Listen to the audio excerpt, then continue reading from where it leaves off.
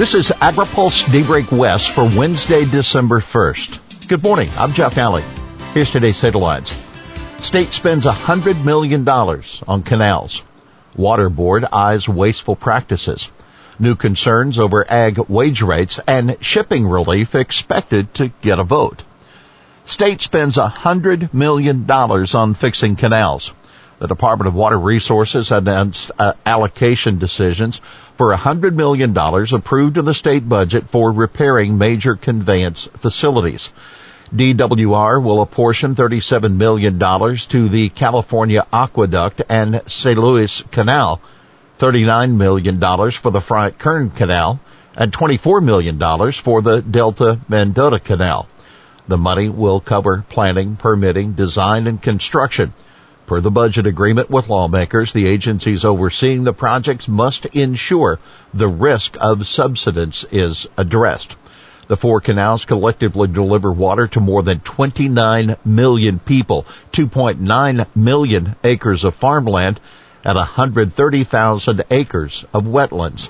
The completed projects will restore up to 50% of the capacity of the canals over the next decade.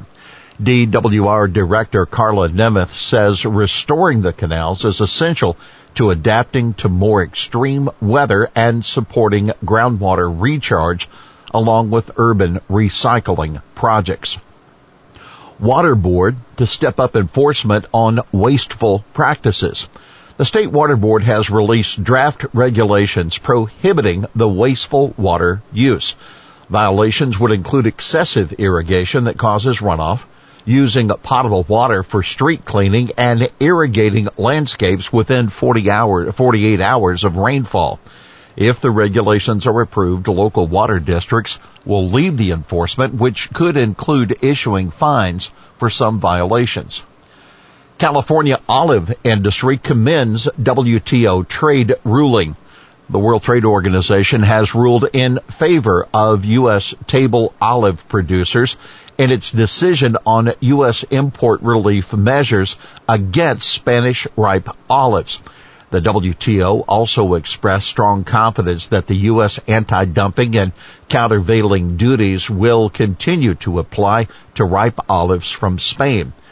Michael Silveria, chairman of the Olive Growers Council of California, applauded the decision, arguing the enormous olive subsidies being provided by the European Union and Spain and the deliberate efforts to dump ripe olives from Spain into the U.S. market have allowed the Spanish industry to take almost all our U.S. food service business and put our retail business at risk.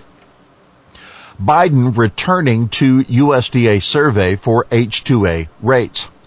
Following a failed attempt by the Trump administration to freeze farm worker wages for 2 years, the Labor Department is proposing to go back to setting minimum wage rates for foreign workers the same way it had been for 30 years.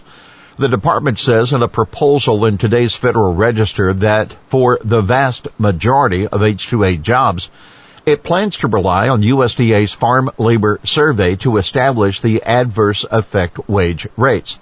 Now, here's why it matters. The latest semi-annual USDA survey released last week says farm workers earned an average of $16.59 an hour in October. That's a 5% increase from last year. The average wage varied from a low of $12.40 in the Southeast to $18.84 in California. Here's the farmer view.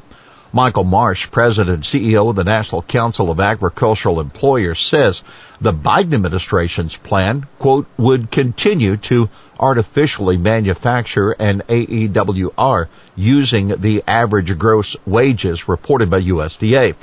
The department includes holiday bonuses and overtime in its wage calculations. The proposal will provide even more economic incentive to offshore U.S. food production to the detriment of U.S. national security.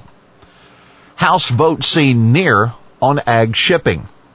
Congressional aides tell AgriPulse it is likely the House next week will approve a popular bipartisan bill that could help get ag commodity exports on ships, despite bottlenecks at some of the biggest U.S. ports. The Ocean Shipping Reform Act of 2021 is expected to be voted on under suspension of the rules, an expedited process that does require a 2/3 majority for passage. Now here's why that matters. The bill would stop ocean carrier companies from allowing Chinese exporters to pay for containers to return empty instead of being filled with Asian-bound U.S. rice, almonds, pork, beef, apples, and other ag commodities. Representatives John Garamendi, the California Democrat, and Dusty Johnson, the South Dakota Republican, introduced the bill in August. More than 100 agriculture groups and companies are backing that particular measure. Hill optimism on averting shutdown and debt ceiling. Congressional leaders have yet to announce a deal to keep the government funded after Friday or to raise the federal debt ceiling. But Senate Minority Leader Mitch McConnell yesterday was offering assurances that there will be no government shutdown and that the debt limit would be increased. The continuing resolution that's been funding the government since the 2022 fiscal year started October 1. Well, that expires Friday. Appropriators are nowhere close to agreeing on the fiscal 22 spending legislation, but lawmakers have been discussing a new continuing resolution that would extend through January. In the meantime, Senate Majority Leader Chuck Schumer of New York continues to say he wants to move President Biden's Build Back Better spending package this month. He said yesterday it's his goal to get the bill that could pass the Senate by Christmas. Both Schumer and McConnell met privately yesterday with Senator Joe Manchin, the West Virginia moderate Democrat. It is said those discussions were to be focused on climate and energy issues. Senators pushing for milk pricing reforms.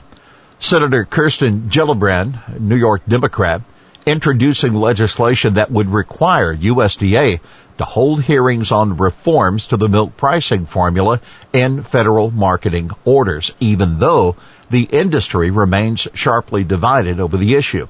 Gillibrand, who scheduled a news conference on the issue today, has support from Vermont Democrat Senator Patrick Leahy and Maine Republican Susan Collins.